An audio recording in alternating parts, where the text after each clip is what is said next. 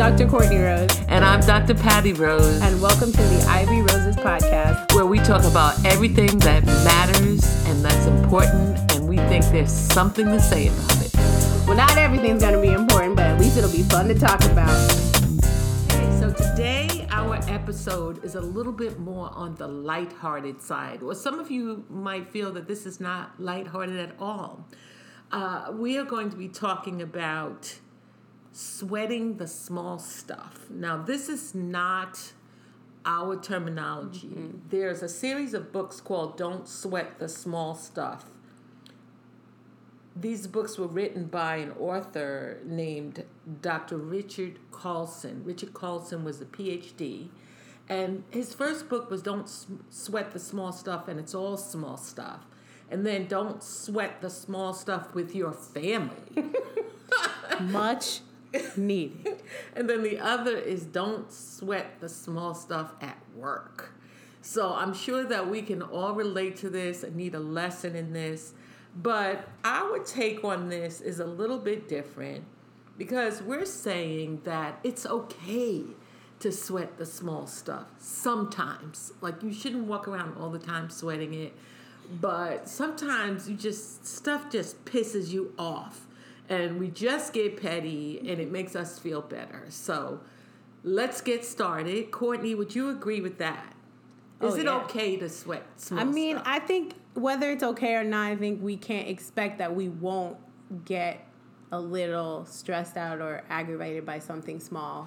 And we should acknowledge those moments and give them, a little space. Right. I'm actually excited about even talking about sweating the small stuff because I have some stuff that I've been sweating and I need to get it off my chest. So I'm actually get prepared, y'all. I'm excited. So let's go. And the first one, and I think we have talked about this, Courtney, this drives me crazy. All right, what is it? And that is when I am in the grocery store shopping. And I'm going through the aisles, and someone stops with their shopping cart in the middle of the aisle and will not move in either direction unless they are told to move. Now, what? Relatable. Hashtag relatable. I try to figure out why does that annoy me so much, but let's flesh it out. It annoys me in all of its forms because this thing manifests with shopping carts in stores, grocery store, Target, or whatever kind of store. Right. It also manifests in just driving. So if you're in a parking lot. Right. So my version of this extends to the parking lot of said store. Right. Where people are just driving. I literally was yelling about this a couple days ago because all I wanted was a cup of coffee. And I had a long drive after. And then some people were just stopping in the middle of the lanes of the parking lot as if it was their driveway. Like no other cars were there. This is just my time, my space, whatever you're doing. I think they were dropping kids off or whatever because there was a ballet studio nearby. But like, park in a parking space if you need time to gather. Well, I agree with that 100%. And I think why it bothers me so much in the grocery store is because grocery shopping is an ordeal for me because I have made a decision to lead my life in such a way that I have to read everything that I buy because I'm trying to eat food that is optimal for my body. So I want to go in the aisle, take my time, and so forth. But the problem is when I get to said aisle and I'm ready to go to start the process, there is oftentimes a person with their shopping cart in the middle of the aisle blocking the way. And they have stepped away from their cart in some instances. So their cart is in the way and they're overdoing their thing. And they just don't have the courtesy to know that other people are going to come through that aisle. And you have to say something to them in order to make them move. And so you have to gather yourself so that you could do it politely and ask the person to move. And invariably, they will say, "Oh, I'm so sorry. And, you just go on with it. So that seems like, how can that bother you so much? But I have to say it does. I just think it's kind of like a general lack of awareness that you're not the only person occupying this space. And I try to be in my life so considerate of how my actions are impacting others. Right. Especially when I know, like, whether you're in the grocery store or another type of store, you're running an errand. Right. And you've probably, scheduled that in to your day. And I limited. try to be so aware of the fact that this was something I had to fit into my day and my week, because my new schedule is bananas. And so when I schedule to do anything, it's such a moment. Right. But I'm also trying to get through it. So for what aggravates me about it is just like the lack of awareness of others. And in general, that is something I find bothersome. Okay, so I just thought of something. Instead of us just releasing our pettiness today and the small stuff, let's also give advice about how this can be rectified. Because I like what you said.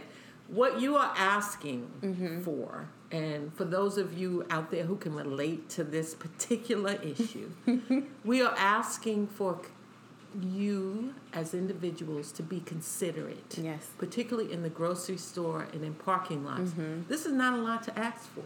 Just when you go down the aisle, think of this discussion and say, oh, I need to put my cart on the side because there's other people that need to pass by. Yeah, I love this. I love it. And I think that consideration, if you put it into play in that seemingly small aspect of going to the grocery store or driving through a parking lot, it may extend into other aspects of your life. Right. Then you'll be considerate in other ways, because we're going to name other things. Other issues. Can I drop one now? Yes, of course. So here's one that it's very small, but it bothers me so much. But when you go to a restaurant and you're sitting down and you're eating, it has two sides. This is how petty it is, because it's so, like, it has two sides. I can't really handle it when a waiter is constantly, or waitress is constantly coming to your table and interrupting your conversation every 5 seconds with, do you need anything? How are you doing? But then I get equally annoyed or upset if the waiter is not attentive enough. Oh, I can relate to this so much, and we're going to go international with this. Yes. Let's really explore this, because, on Friday nights, as you know, your father and I always go on a date. So he's very busy during the week, and I'm busy during the week. So during the week, we don't get to really have long conversations. Yes. So on Friday night, we finally get to sit down at a restaurant of our choosing, and we just try to catch up and talk. It's really a really nice time. But that happens, what you're describing, where so much. The waiter or waitress will bring our food, get everything out there. We've gone through the process of reading the menu. We know what we want and so forth. And then someone will keep coming over, the waiter or waitress, and saying, is everything okay? Is everything okay? And, you want to be polite and just say, everything's fine, thank you. But when it happens repeatedly, you get to a point where the conversation that you were having turns to, if that person comes over here again, I'm going to, and we don't want that to happen. So I'm so glad you brought that up, because the other side of it is that if they stay away too long, for example, it's time to get the check, and then nowhere to be found. Then you're like, now, where are they? And here's my thing, going into the beyond. Like, I understand. We're going to go international. There's a lot to manage when you are a waiter or waitress. Like, there's a lot. It's and true. Coming from a person who considers herself in the I don't know if I'm in the helping industry as a teacher, but like, we have to manage the needs of a lot of people at once. Right. And so I get it. It's something that I can relate to. Right. But you have to figure that out. Yeah, it has been figured out. I'm going to give the example. I'm ready. So in Japan, yes. Okay, I feel that Japan has mastered this.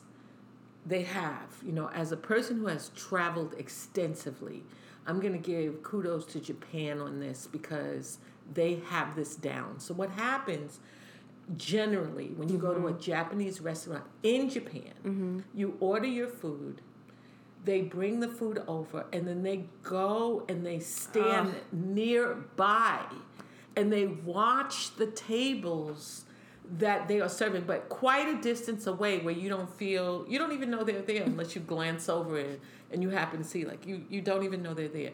But they kind of watch your situation. Yeah.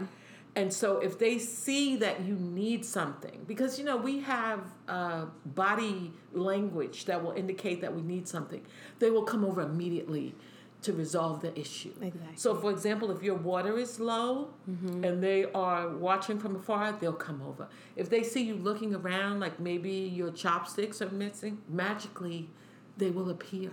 Oh, so in tune. And it's done generally in silence because they know what you need. Yeah, and Isn't that like wonderful? Now that we've taken this that this issue is, I don't know that it's uniquely American, but I know that we've traveled extensively and I haven't had this complaint as much in other countries. Well, Japan was an example of a solution. But I think it's kind of rooted in our culture, right? When you're at the job, always look like you're working.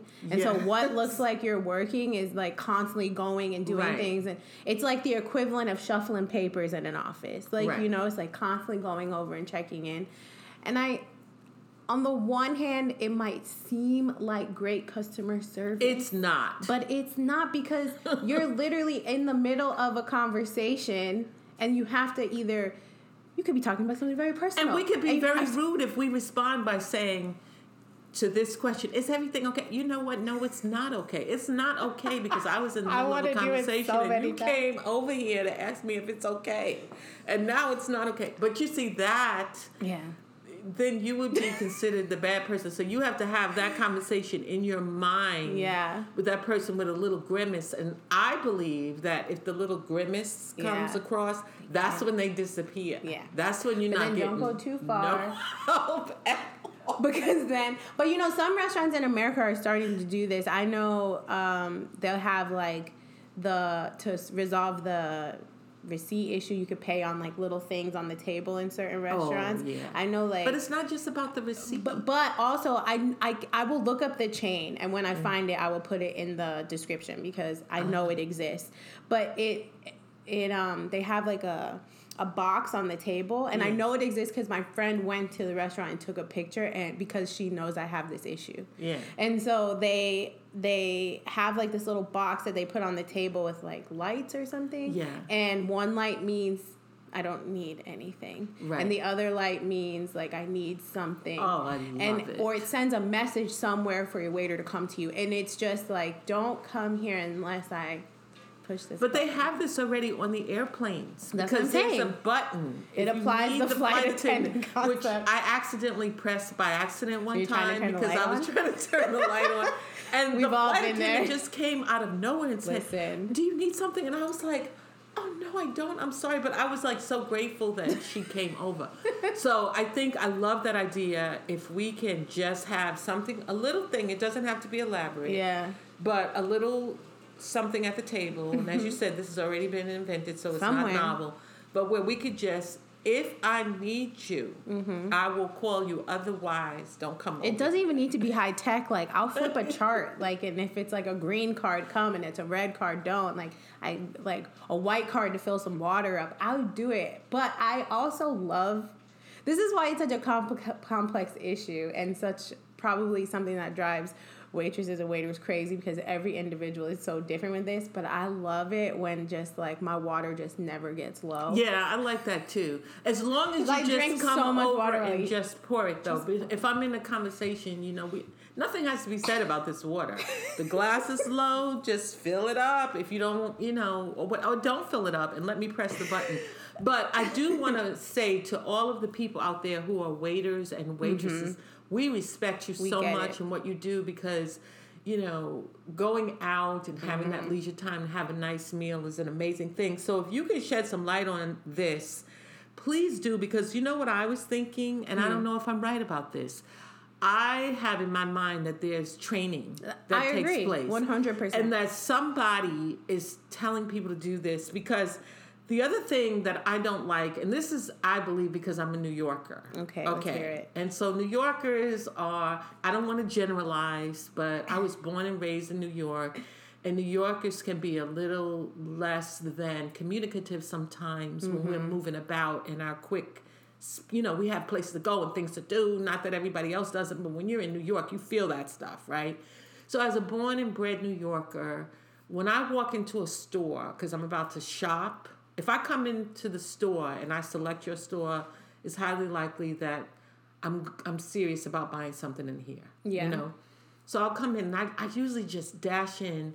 And in some places, people have been trained to vociferously speak to you, to say, hello, how are you today, when you walk in the store. Now, I should be happy about that, right? That somebody has been so kind to speak to me because I just walked in the store. But I'm like, when somebody speaks to me, I want it to be genuine. Yes. Like, I don't want you to have to do that with every customer that came in. Because then the hello or the hi doesn't seem personal. But greeter is an actual job. No, but this is sometimes store. not the greeter. This is sometimes there's a greeter, and that's Do you like at the the greeter? front door. Yeah, because I feel like, well, that's your job, and I'm all about people having jobs, and that's your job. They're paying you to greet me. Okay, cool. Okay. That's your job. But I'm talking about when you walk in the store and there's someone behind the register, and I'm thinking of a clothing store or something, and you walk in, and there's like a bell that rings to let them know that you walked in, and then that person yells out, like, hello, and everything, and I'm like, and I have to speak back, see, this sounds petty. Is it because you don't want to talk back? Yes, it's because I know how much this is small stuff, but it's like, I'm coming in the store to shop. I could have been deeply thinking about something or whatever because I'm in my head a lot. Right. And I just want to get in and maybe go over to the, workout clothes or the blouses or the pants or whatever. Get over there, and that's it. And I don't necessarily feel that inauthentic hello from across the space is necessary. Just let me enter and do my thing. Just let me enter and do my thing. Don't make me have to lift up my shades if I have them on to see who it is that's speaking to me or whatever, or to even have to respond in that case. Because it's not authentic. I feel you. I get it. I feel you. Okay.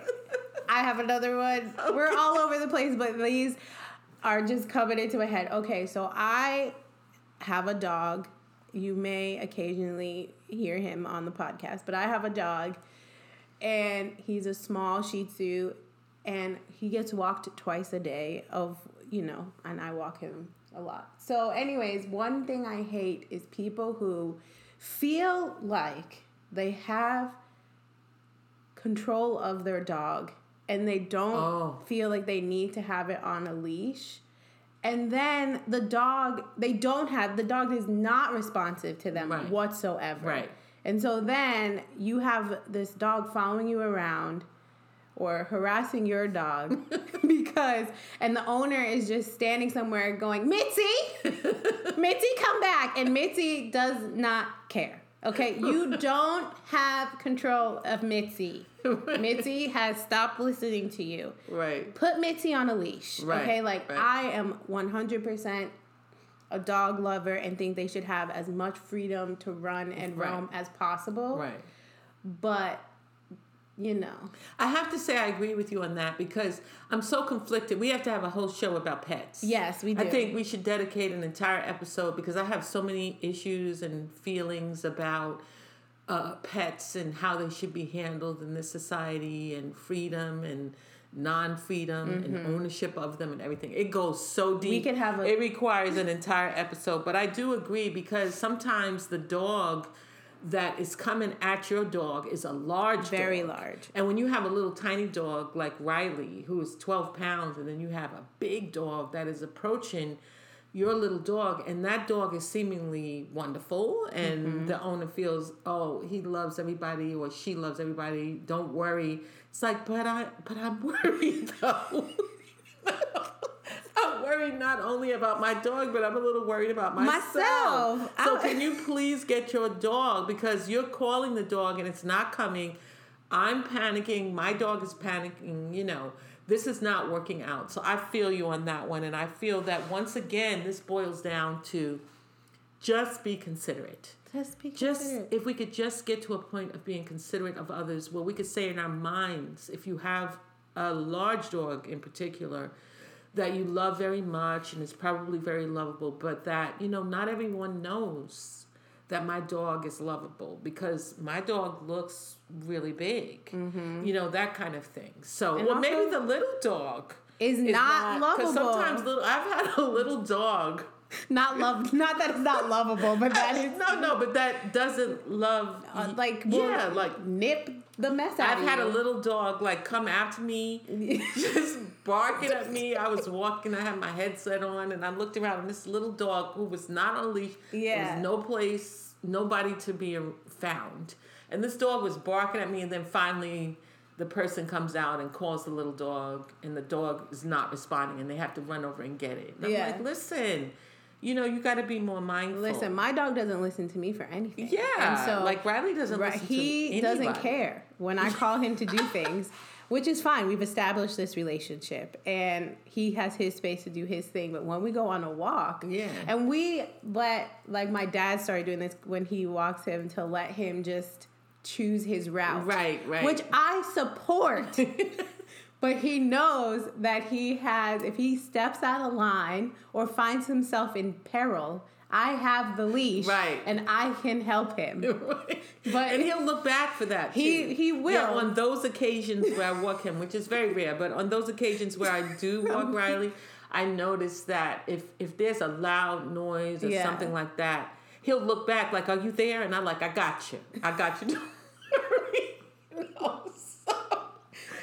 But anyway, let's have a pet show. Okay, at some point, because for the pet lovers out there, oh my goodness, we're so excited to do that one. But we're going to bring up a lot of stuff, so get prepared. All right, what else do you have? So the next one I have is, this one may not be small stuff. This one is a little bit more intense, but. So I am of African descent, obviously. We had our Ghana episode, so you can hear all about the year of return and all that. But I was born and raised in the United States of America. And so people will ask this question. So what country are you from? This was on my list too. And I'm saying... Okay, I'm glad you brought I don't understand this question. What do you mean? Because I have... So I'm told a New York accent.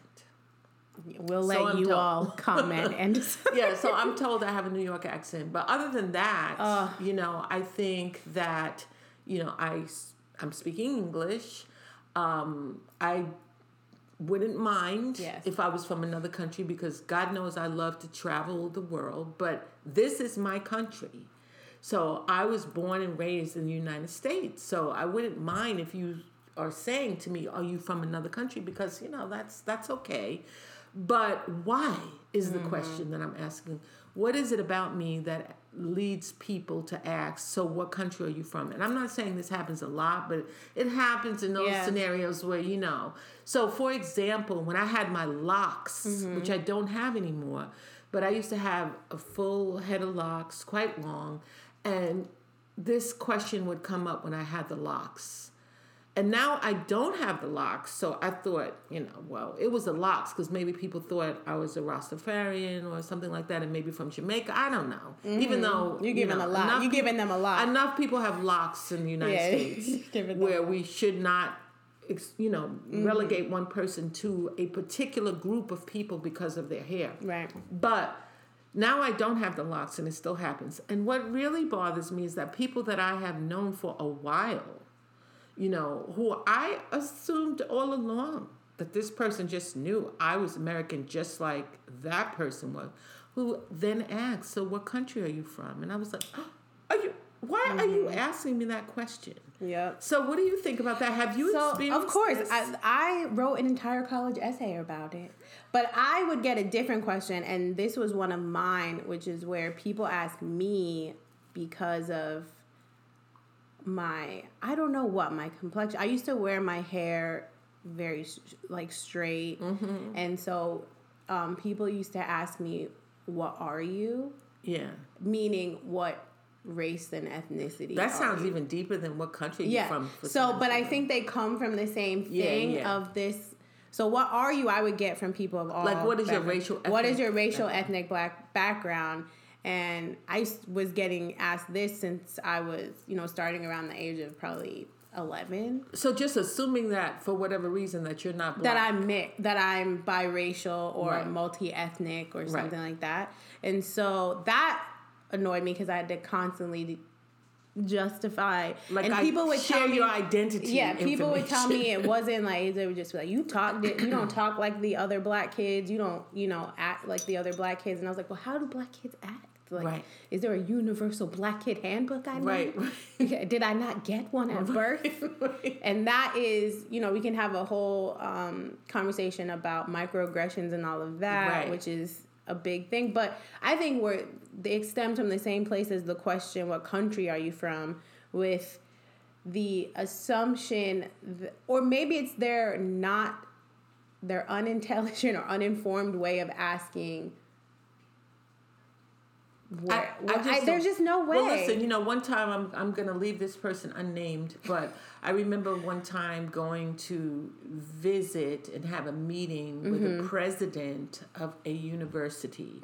And I sat down with this person, and one of the first questions that was asked of me, and I was speaking exactly as I'm speaking now. I did have the locks. I came there for a formal meeting and so forth.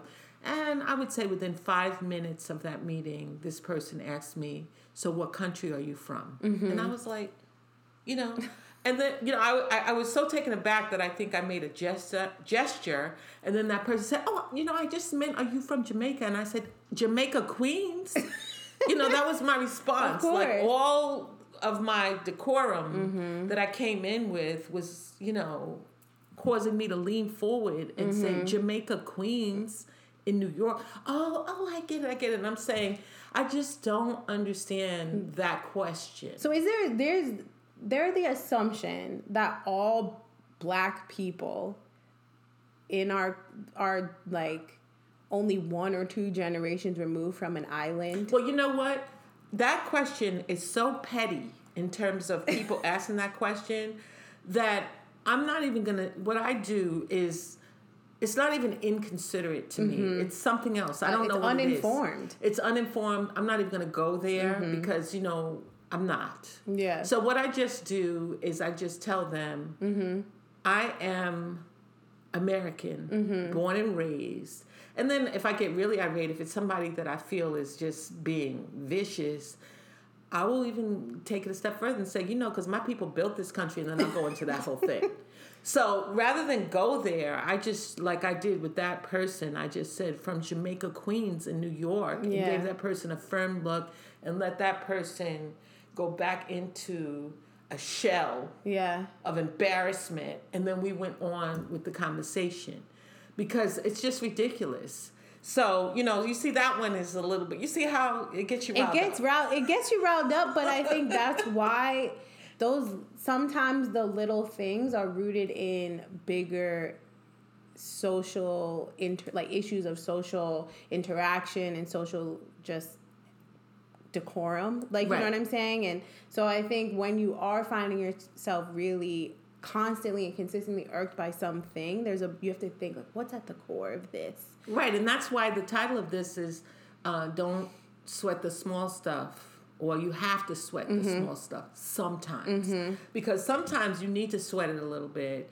and you need to get it off your chest because some of it is, we use more significant terms for some of it that is racially based or biased, and we call those microaggressions and microassaults and all those kind of things.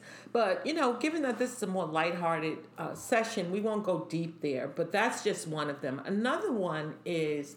And I have to say I'm guilty of this sometimes. So I'll preface this by saying that sometimes I do this because when I'm speaking and listening in a conversation, I get very excited sometimes, depending on the topic. And so this is what it is. When people cut you off before you finish a sentence. Yeah. So what do you think about that? All right. So my boyfriend would probably lean in all the way forward, like, what's she going to say? Because this is probably the biggest thing that I do in a conversation. But I will say that I do understand this, although it aggravates me as well, when people do it to me. Right. But because I feel like I have such a well-crafted comment or argument that you need to hear it uninterrupted in its entirety. Right. And then I get so excited, like my brain, I really feel like I stumble over my words a lot. I don't necessarily stutter, but I find myself stumbling over words. And I really do believe it's because my brain just works really fast and my mouth can't keep up. And so I'm going to give myself that. But I think what happens when I'm listening to people is I'm formulating my response. Yes. Which I recognize as a potential flaw in myself. Because that's not listening. Because that's not listening. And I have the same problem. Listen, I'm owning it as a flaw. Yeah. And I recognize it as such. But I this is why I understand this, why it's annoying, because though you really understand the person not listening to you, they're listening to respond, which are two different forms of listening, and one can be very unproductive. And But anyways, so I'm guilty of that too, and I feel that the reason why it happens to me. So with this one, the solution, I think, because we said be considerate, but the other one is to have compassion. Yeah. And in this case, I'm probably saying all this because I know that I'm prone to do this. Yeah. But I was having a conversation with two individuals who are older than me not too long ago. And, oh my goodness, the conversation got so intense. We were talking about some really important things, and we were having wine while we were talking and so forth. And then I remember one of the people just stopped and said, and don't interrupt her when she is answering, regarding the other person, because in the conversation, there had been some of that interruption. Right. And then I just kind of laughed about it because I realized that what was happening is that you had three individuals who were very scholarly / intellectual in this particular discourse, all trying to have a conversation. And everyone, instead of listening to each other, it had gotten to that point, was quiet. But while they were quiet and the other person was talking, they were actually formulating their response to part of what that person said because they missed the beginning. Yeah. So, active listening is when you just listen. Yeah. And you wait, and then you allow a little bit of time. Maybe a moment. I think you even told me that in either China or Japan, there's this practice of like waiting a second before you respond or a certain amount of time. Well, in China, so for example, in teaching Chinese students, what I have noticed, because when I was growing up, if my mother was talking to me about something and she wanted a response from me, she would say to me, answer me, don't you hear me talking to you? And what I was doing was, as she was, getting in my face about something that I did, I was a very good child, but, you make mistakes sometimes, right? So she was saying, answer me, girl, don't you hear me talking to you? And I would be trying to formulate a response to what she had asked me, but I was also very nervous because she was getting really agitated that I wasn't coming up with an answer quick enough. And I noticed that, this happens also in a classroom setting where we ask a student a question and then we want them, boom, to come up with an answer. So in China, what I learned right away in teaching Chinese university students is that you ask the question. And I figured out a little formula that if I walk across the front of the room and back partially, by then I get a very cogent response. Yeah. I ask the question and then I wait. And why? Because their culture, from what I have experienced, has not taught them to answer right away. Or don't you hear me talking to you? Respond when I say something, when I ask you a question. But rather to think before you speak. Yep. And I think that when you do think before you speak, you come up with a much better answer. But the excitement of a conversation, especially if it's a political conversation or, those areas that they say, religion and politics, if you go into those two, people can lose it in those conversations. Oftentimes, you will just speak over a person because you're so excited for your response. I can't think of another reason for it. Can you? No, I think it's not just rudeness. I think it's literally, I mean, I can't speak for everyone, but I think a lot of it does come from the fact that you are very firmly rooted in what you believe about the topic. Right. Which is why it has reached this very passionate point of discussion. Right. And so you are just trying to get your point across. You go more into a mode of convincing rather than discussing. Right. Which I think is the issue. And I am trying to be more aware of that when I'm having conversations with everyone, because I think that's where continued misunderstandings and misperceptions and misconceptions continue to happen, because we're all just not changing our perspective. I posted something on my personal Instagram saying that, you know, problems never got solved from the same level of consciousness from which they were produced. Right. And so, like, that's where I'm trying to shift, like, listen to understand so I can respond to the entire argument. But it requires patience too, though, because remember, sometimes when people give a response to a question, the response is really long. You know, it's like, okay, already, can I speak now? Because I have listened for a long time. And so I know that as a parent, this happens because when you're a parent, sometimes you have a child, and, you know, this could be in the teenage years or older, I would say, when the dialogue really gets intense. And you're trying to explain to them why you believe or do not believe something. Right. And you have to bring in historical considerations and your parents and the grandparents. You know, you need like every resource that you have in order to convince this young person that what I'm saying to you is rooted in something. It's not just because I disagree. And that child is like, listen, you know, this is too long, you know, and they want to respond, and then that's when it can get combative. So I think that somehow discourse has to be in such a way that we have an awareness and compassion and understanding of the dynamics that's going on within the conversation. Yeah. But we also have to admit that when we do that, we weren't listening. You know, and that's the part. And that's the part about it, is to be honest with yourself. Yeah, be honest. Because the other side of that is the thing. Like, if we're going to have this conversation, then listen when I'm speaking so that we can have the conversation, because that's one of the other side of it is the opposite of getting cut off, which is like, I can clearly tell that you tuned me out at some point. Right. And you're going to try to fake respond. Right. Like, if you didn't hear what I said, and then I really hate them something like, I heard you. Obviously, you heard me because you're in the space where I'm speaking. Right, but you weren't listening. Yeah. And so don't fake respond. Because I am so attentive when I'm, waiting to hear what you have to say to what I said.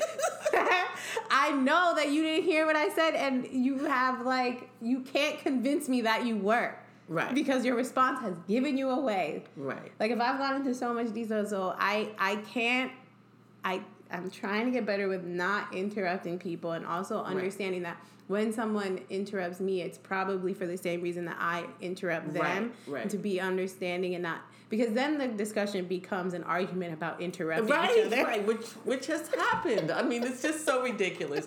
So compassion when you're in a conversation, and then so on. So, okay. So I have another one, and then let me ask you if you have another one. But this one, I just can't wait to talk about because it happens to me so much. All right, let's talk about it. And that is when you lose something that is important to you, no matter how small, and someone says, just get over it.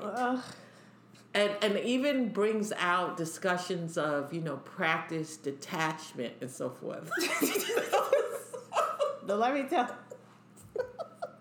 That drives me crazy. Or what drives me crazy is then when you have to sit through a lecture about if you would have put it in the right place. Like, I It wouldn't be lost. I understand where I had a misstep. Yeah. We're not talking about that. Help me find it or don't. Right. Don't. Right. Don't then lecture me once I found it. Right. And I'm at peace about it. Right. It drives me crazy. Like, well, you are always putting things everywhere. Yes, right. I know. Right. But help me find the thing I'm looking for now. Or when you hang the keys on the key rack and you won't lose them, it's like, I know that, but obviously I didn't hang it on the key rack.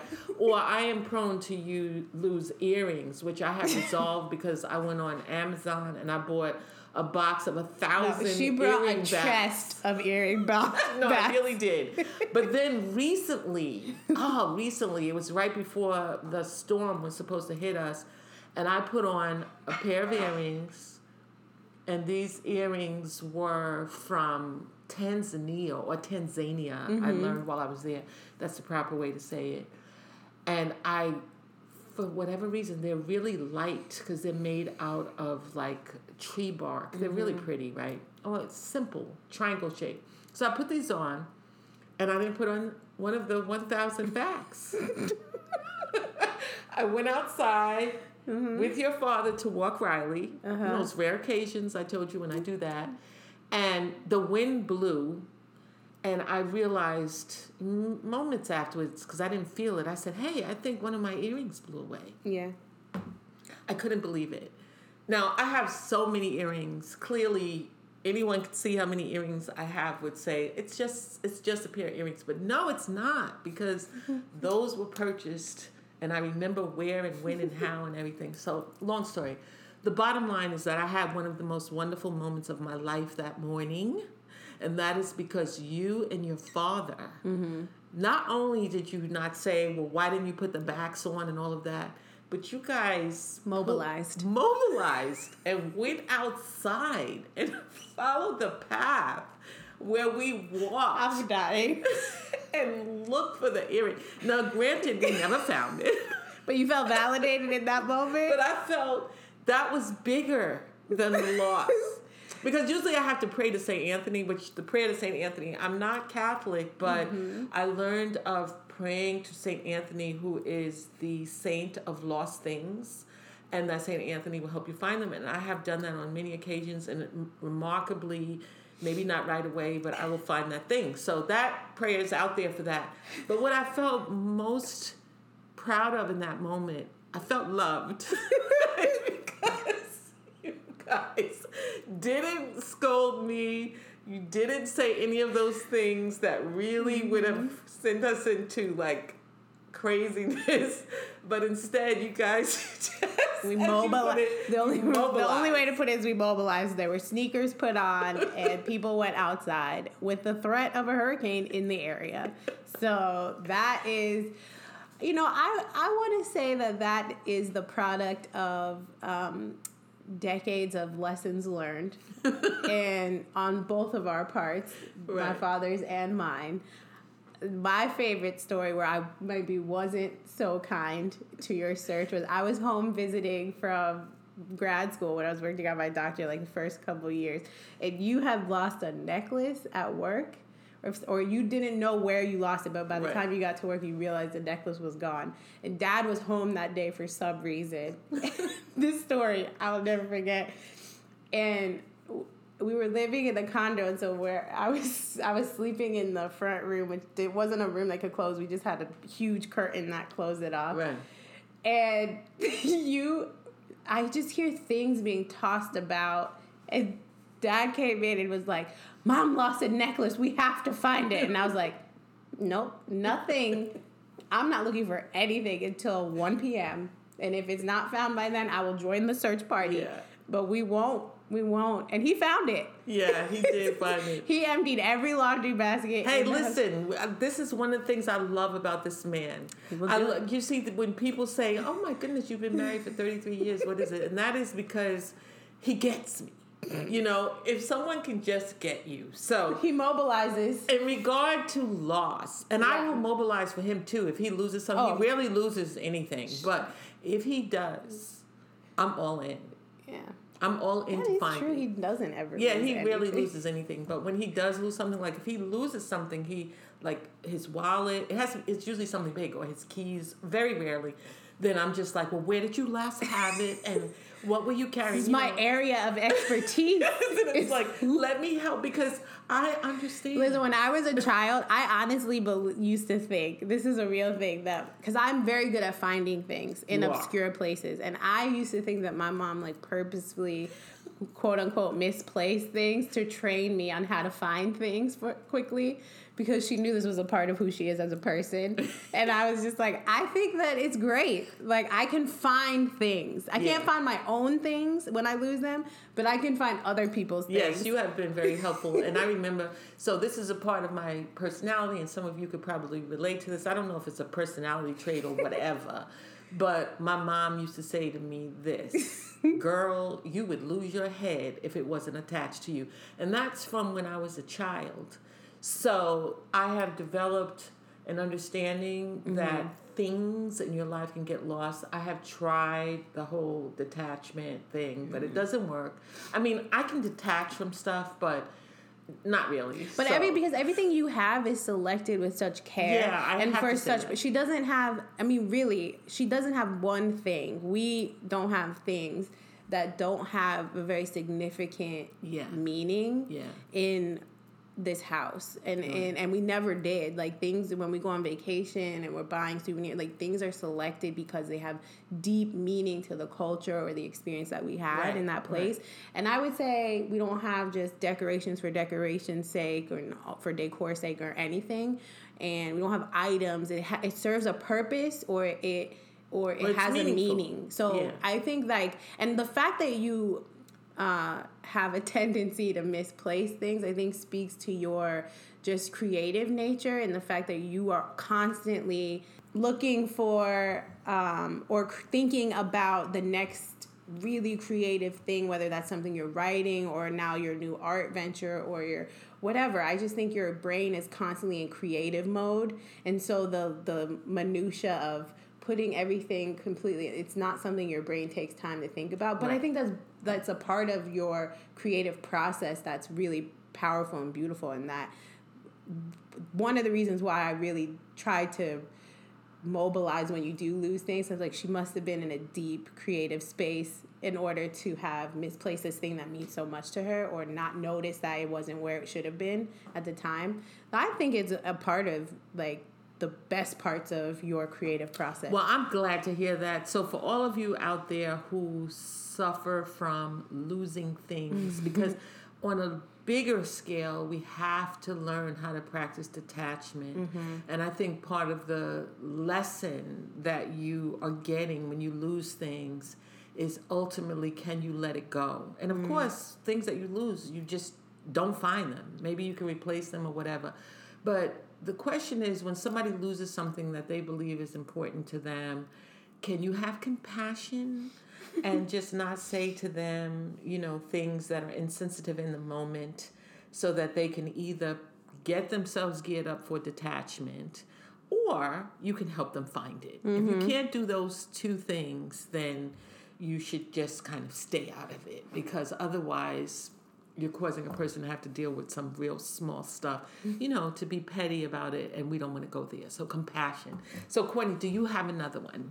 I honestly, because we hit on some of the similar things, I think I might be tapped out of small things. Oh, wow. Well, lucky you, because I'm not. Okay, well, you've been sparking some that I didn't realize. Well, how about this one? So here's another one, and that is, this one I think is new, because relatively new in terms of technology. We just did a show on the digital divide, but that is when people nearly bump into you while they are walking and talking on their cell phone. Yeah. I guess this is not one that I feel like I can speak on, because I am guilty. So, Well, when you're walking down the street. But it's not. But I have one related to this. Okay. I have one related to this. Can I say what it is? Yeah, sure. So I have one related to this, and I'm going to shout out my friend Natalie Kernisant, because she and I had talked about this many years ago. But we have an issue when people, and there's a specific type of person that does this, but I will not stereotype today, or Right. overgeneralize is more specific. When you're walking and two people are walking in opposite directions, Right. and there's not enough space, so you are having to walk, and the other person just assumes you're gonna step to the side, and so you move a little bit, but they still bump you and they say nothing. Oh. Like, and it's just like the assumption that I would rather see an attempt that we both attempted to move out of the way rather than you're just gonna come directly for me. And this came up because we noticed a specific segment of the population where we were living at the time does this, and we found it to be indicative of a larger social issue And rude of just like this is my space. Well, as we're talking about these topics today, I don't know why, but my mother is like in this conversation because I keep hearing things that she would tell me, because I think she taught me a lot of things about small stuff and how to handle yourself when you're outside and so forth. But I remember being a little girl and walking with her, and maybe I did this with you and your brother, but she would say to me while we were walking and a person would come toward us, she would say to me, share the sidewalk. Mm-hmm. Just those words, share the sidewalk. Mm-hmm. And so I knew that meant a person is coming and step to the side. Yeah.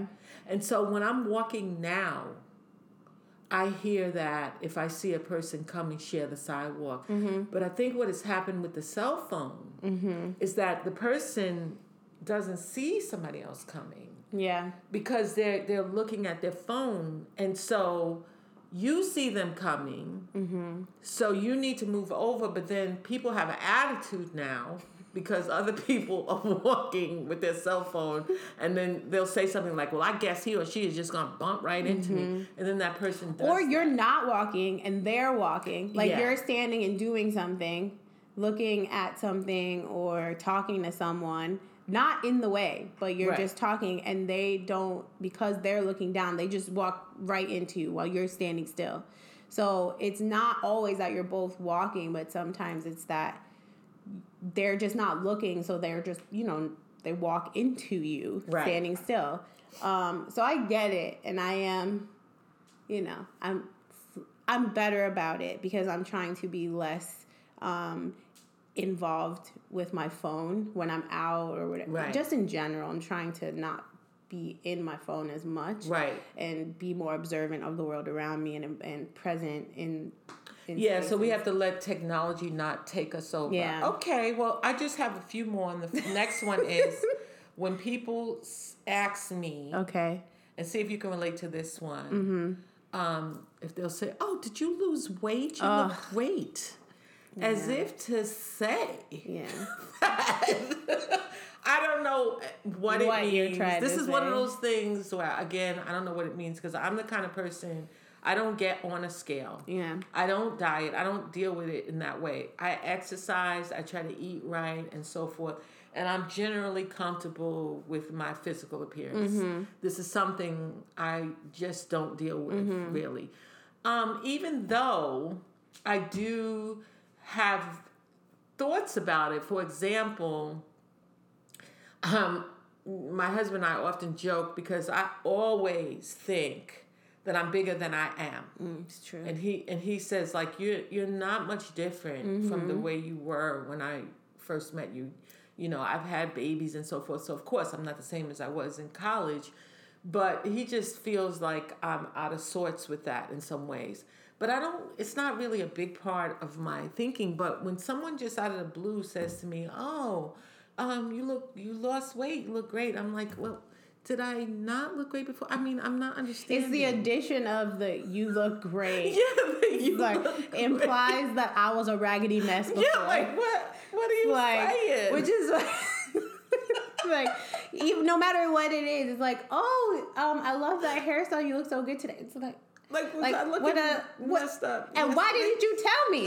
If I was looking a hot mess before, you had an obligation to pull me aside and let me know and take the potential thrashing that you would have received from being so blunt with me. But you know what? I think it might be just small talk because I agree. When I started studying Mandarin, I learned that there's a certain way that people greet each other in which they don't really expect a response. For example, a person might say to another person, when they see them. They have a statement, "Ni chilama," which means "Have you eaten?" And then the person is not supposed to go on and say, "Oh yeah, I ate and I had this for lunch and so and so." You could just say yes. It's a rhetorical greeting. Yeah, it's like a greeting. And so maybe when someone says to you, "Did you lose weight? You look great," because there's some other kinds of questions around weight too that I just learned about in greetings in Mandarin that are not meant to insult a person. It might be the opposite. It might be where someone says to a person, "Oh, wow, you gained so much weight." And instead of the person getting offended, they might not take that in that way. They know that it's just conversation. So maybe it's not such a sensitive question. It's definitely small stuff. It's definitely small stuff, and I just think it's the interpretation of the "you look great." It's like, what are you acknowledging that today I look especially stunning, or that I needed to lose or that weight. I was, like I said before, a raggedy mess before, and you just didn't know how to tell me, so you waited till I got it together to say, "Oh well, now you look great." Yeah. So okay, that's another one. The other one is talking in a movie theater. Once the movie starts. Listen, like when the credits are, when you first come in and they're playing, what do you call those? The previews. The previews and the ads to tell you to go and get popcorn and all that. It's like, talk all you want. But when the movie that I paid for hits that screen, I think it is a reasonable expectation for me at that point to expect absolute silence. Listen, and with the age of streaming services, going to the increasing prices of movie tickets, going to the movies is not what it used to be. Right. You know what I'm saying? It's not the weekly. I mean, I remember there was a time when we would go to the movies either as a family or with my friends once I was allowed to go alone. Just like literally every Friday or Saturday, I was at the movies with my little $5 to go to the movies or whatever it was. But now it's quite it's an endeavor, especially if you go to the kind of theaters we have realized that, like, if we're going to go to the movie, there's going to be an experience, okay? Right. We want the meal. We want the meal, the cocktail, like we want the experience. Chair. We want the reclining chair, or at least the comfy, sofa style chair. Right. I went to one where they gave me a blanket. Me too. And I went to the theater with your brother and we had a blanket. This magic. You've brought me a blanket, a cocktail, and a delicious entree. Right to me. And sometimes you can order the entree before you get there. Listen, so that right before the movie starts, they bring it to you. Come on now. An experience. Okay? So when the movie starts. Now, please be respectful of the fact that I done dropped my $16.99 to $25 on the ticket alone. Right. And you have as well, sir or madam. Now, likewise, I'm going to extend on this. Do not bring your child to a movie that is not meant. Like, there's another podcast where they talk about this all the time called The Read, but it's like there are movies for children, right, and there are movies for adults, right, and they are like not appropriate, or they're not going to hold the attention maybe of your child, and then we have to watch your 3-year-old run up and down. Now, I understand that childcare is expensive. Yeah, I get it. Yeah, we don't want to be insensitive. We don't want to be insensitive, but you have to be just considerate. Don't go. Just wait till your children are older. This is what I'm serious, because I have raised 2 children. I remember when you all were little, and we still wanted to go out to dinner, and we still wanted to go to the movies, and we wanted to do all those adult things. But there were some times where we just couldn't get a babysitter or whatever, and so we would just say, we have to stay in this evening. But then there were other people that would just say, on that night when we did get a babysitter and we had the opportunity to go out and we were all excited, that somebody else was just like, well, we couldn't get a babysitter, so we just bought our child. I love children. Me too. I'm an educator of the children at one time, and now, I love them, and I think that the more things you expose your children to in terms of experiences, travels, and things like that, like, yes. But then you have to, you have to have, be considerate of others. Like, my child can, it's just, he doesn't want to sit through a 2-hour movie and we respect about that. British royalty. Right. But I I do. Or about something, anything, you know? Anything. Like sometimes the movies are violent or they're, over stimulating in terms of the graphics and so forth, and the child could be frightened. The 3D movies, come on, right? It's just that of running, like, these things all come down to consideration, yes. and the fact that, like, I have paid this money and other people have paid this money to have an experience. And right. I have to say the word like that because that's what it is. And even when something is free, because the last item that I'm going to bring up, it's not only about the money. So, and this is my final small stuff thing. Okay. And it's probably more pervasive in our lives because we live in Miami, and so we have the beach available to us. I knew you were going to the beach. Here is the beach closure small stuff item, and that is when you come to the beach and you want to play music, use your headphones. Okay, now we're going to agree to disagree on this one. Use your headphones. I feel like the beach is an open space. Listen. You can't control the air sound waves. I'm saying, listen. I grew up in the era where there was a thing called the boom box. Okay. Where people were literally walking around carrying the boom box. They would get on the subway, because I'm a New Yorker. They would, just walk around with this box in their hand, blasting their music. Yeah. I don't know what happened to that. I guess it just went out of style or whatever. Or ordinances maybe were passed to stop this. I don't know what happened.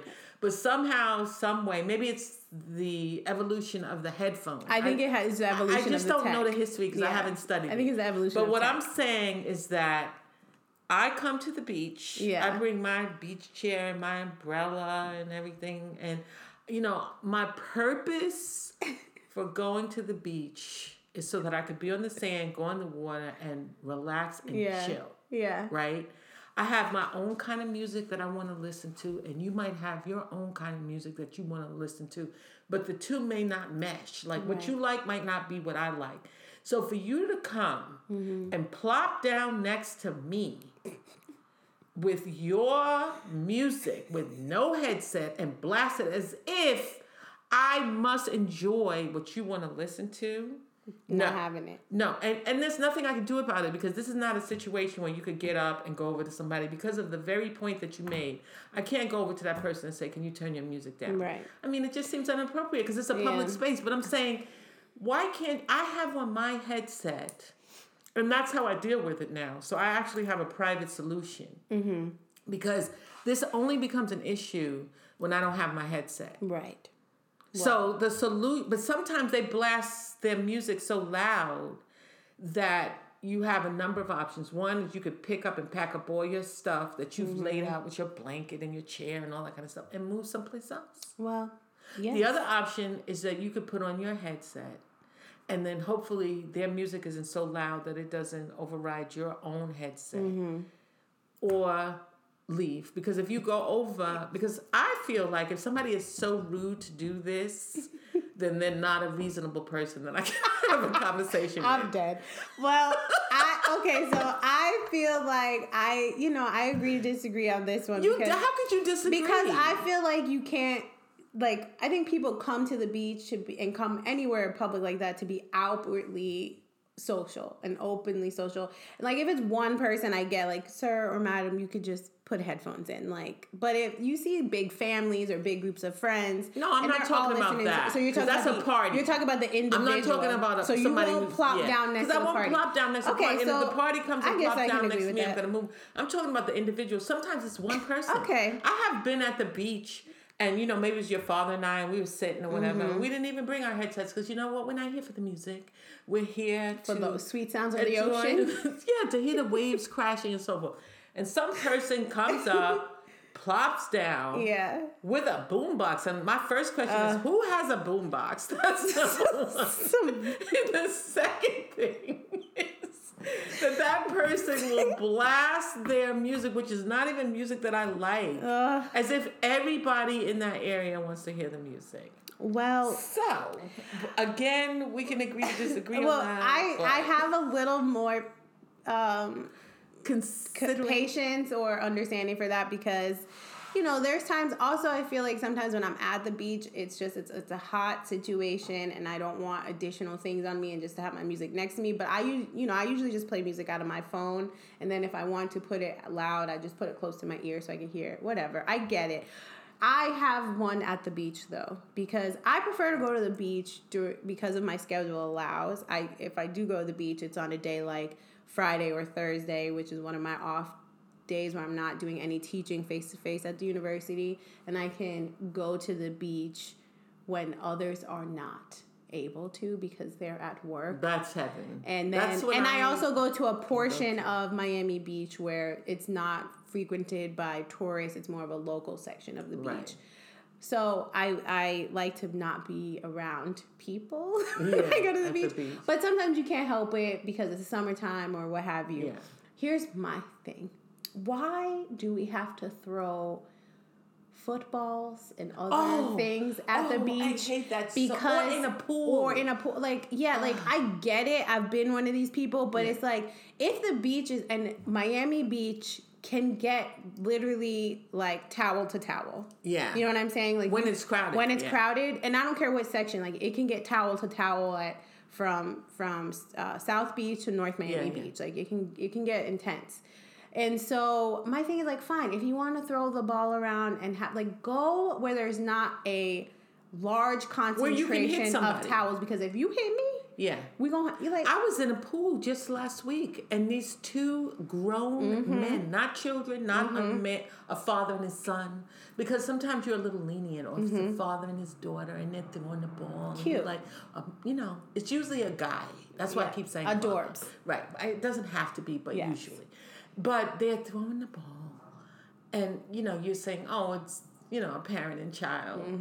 But when it's two grown men, and I'm trying to swim around, and you start throwing a regular football, not even like the blow up soft, but a regular football. I'm like, if you hit me in the head with that football, while I'm swimming. And these guys were so rude, and people were so concerned about them throwing the football that people just got out of the pool. Ugh. And I'm like, they were throwing a real football it was a huge swimming pool. But nevertheless, it's like, what about you as a grown man, two grown men, feels that it's okay when there's other human beings that are swimming in this pool? What about you feels that it's okay to throw the football? And what I think it was, because, I went off to the side because I couldn't swim, and I was just looking at them, sweating the small stuff. And I was thinking to myself, you know what I think? I think that they think that they're so good at throwing the ball back and forth. Is that what you think? They're not going to miss catching it. They're confident. They're overly confident. And could you appreciate the confidence? No. I felt it was so rude, and so did others. I just feel like sometimes it's also like a lot of like showboating and just like it's having a good time. Yeah. But it goes back, a lot of what we're talking about goes back to consideration of others. Right. And this is just a sheer matter of safety. Yeah. Right? Like and if decency. Let's throw in decency. Like, just be decent when you're out amongst other people. So we can summarize all that we've been saying here today. I think some key words have come up. Yes. So, number one, it's okay to sweat the small stuff sometimes because we need to get this stuff off our chest. Although I appreciate the concept of don't sweat the small stuff all the time because you'll just be a mess. Yes. So these books, if you've never read them, by Richard Carlson, PhD, they're really excellent. I have the whole collection and I've read them all. So I really recommend that. But also, let's think about compassion, civility, decency. What are the words that we use? Just try to be mindful of other people. Even when you're at the grocery store, if you're at the beach, if you're parking your car, when you're driving. I mean, and if you guys out there have any other things that you want to get off your chest, just go for it because we want to hear what they are. Because I think we should be out here, and we had a conversation about this term, but living our best lives. Right. And having a good time. Yeah. But we have to recognize that our actions do impact others who are also trying to live their best lives. Yes. And so we can all be out here authentically engaging in the world respectfully of Right. each other in a respectful manner. So that's just, I'm glad we got to air this out. This is It a feels great, good. It's great. We're recording this Yeah. on a Friday, and I Yeah. must say that It feels really I good. woke up very excited to record this episode Right. because it feels good to just air these out. Yeah, Sometimes. just let it Just out. let it out and not worry, because you have to do it sometimes. It feels good. And now I feel like I'm going to go and get my nails done. Right, and I'll be very conscious now Yeah. of other people's behavior. Yeah, and you get more self-aware too. Yeah. It's like, what? Because I've recognized some of the things you mentioned as Yeah. things that I do. Yeah, because we all do it. And then if you really get, you go to the grocery store somewhere and you experience this, and then you have to go back to the car, Yeah. play this podcast, play this episode. Okay, with that, Courtney. All right, so as always, you can send us your contributions to this episode. If you have any small stuff you'd like to air out and that maybe we didn't mention or add to the conversation about those we did mention, you can send us a message on either of our Instagram or Twitter accounts, which are both at Ivy Roses Podcast, or send us an email at ivyrosespodcast@gmail.com. This was fun. I hope you enjoyed it, and we'll see you next time.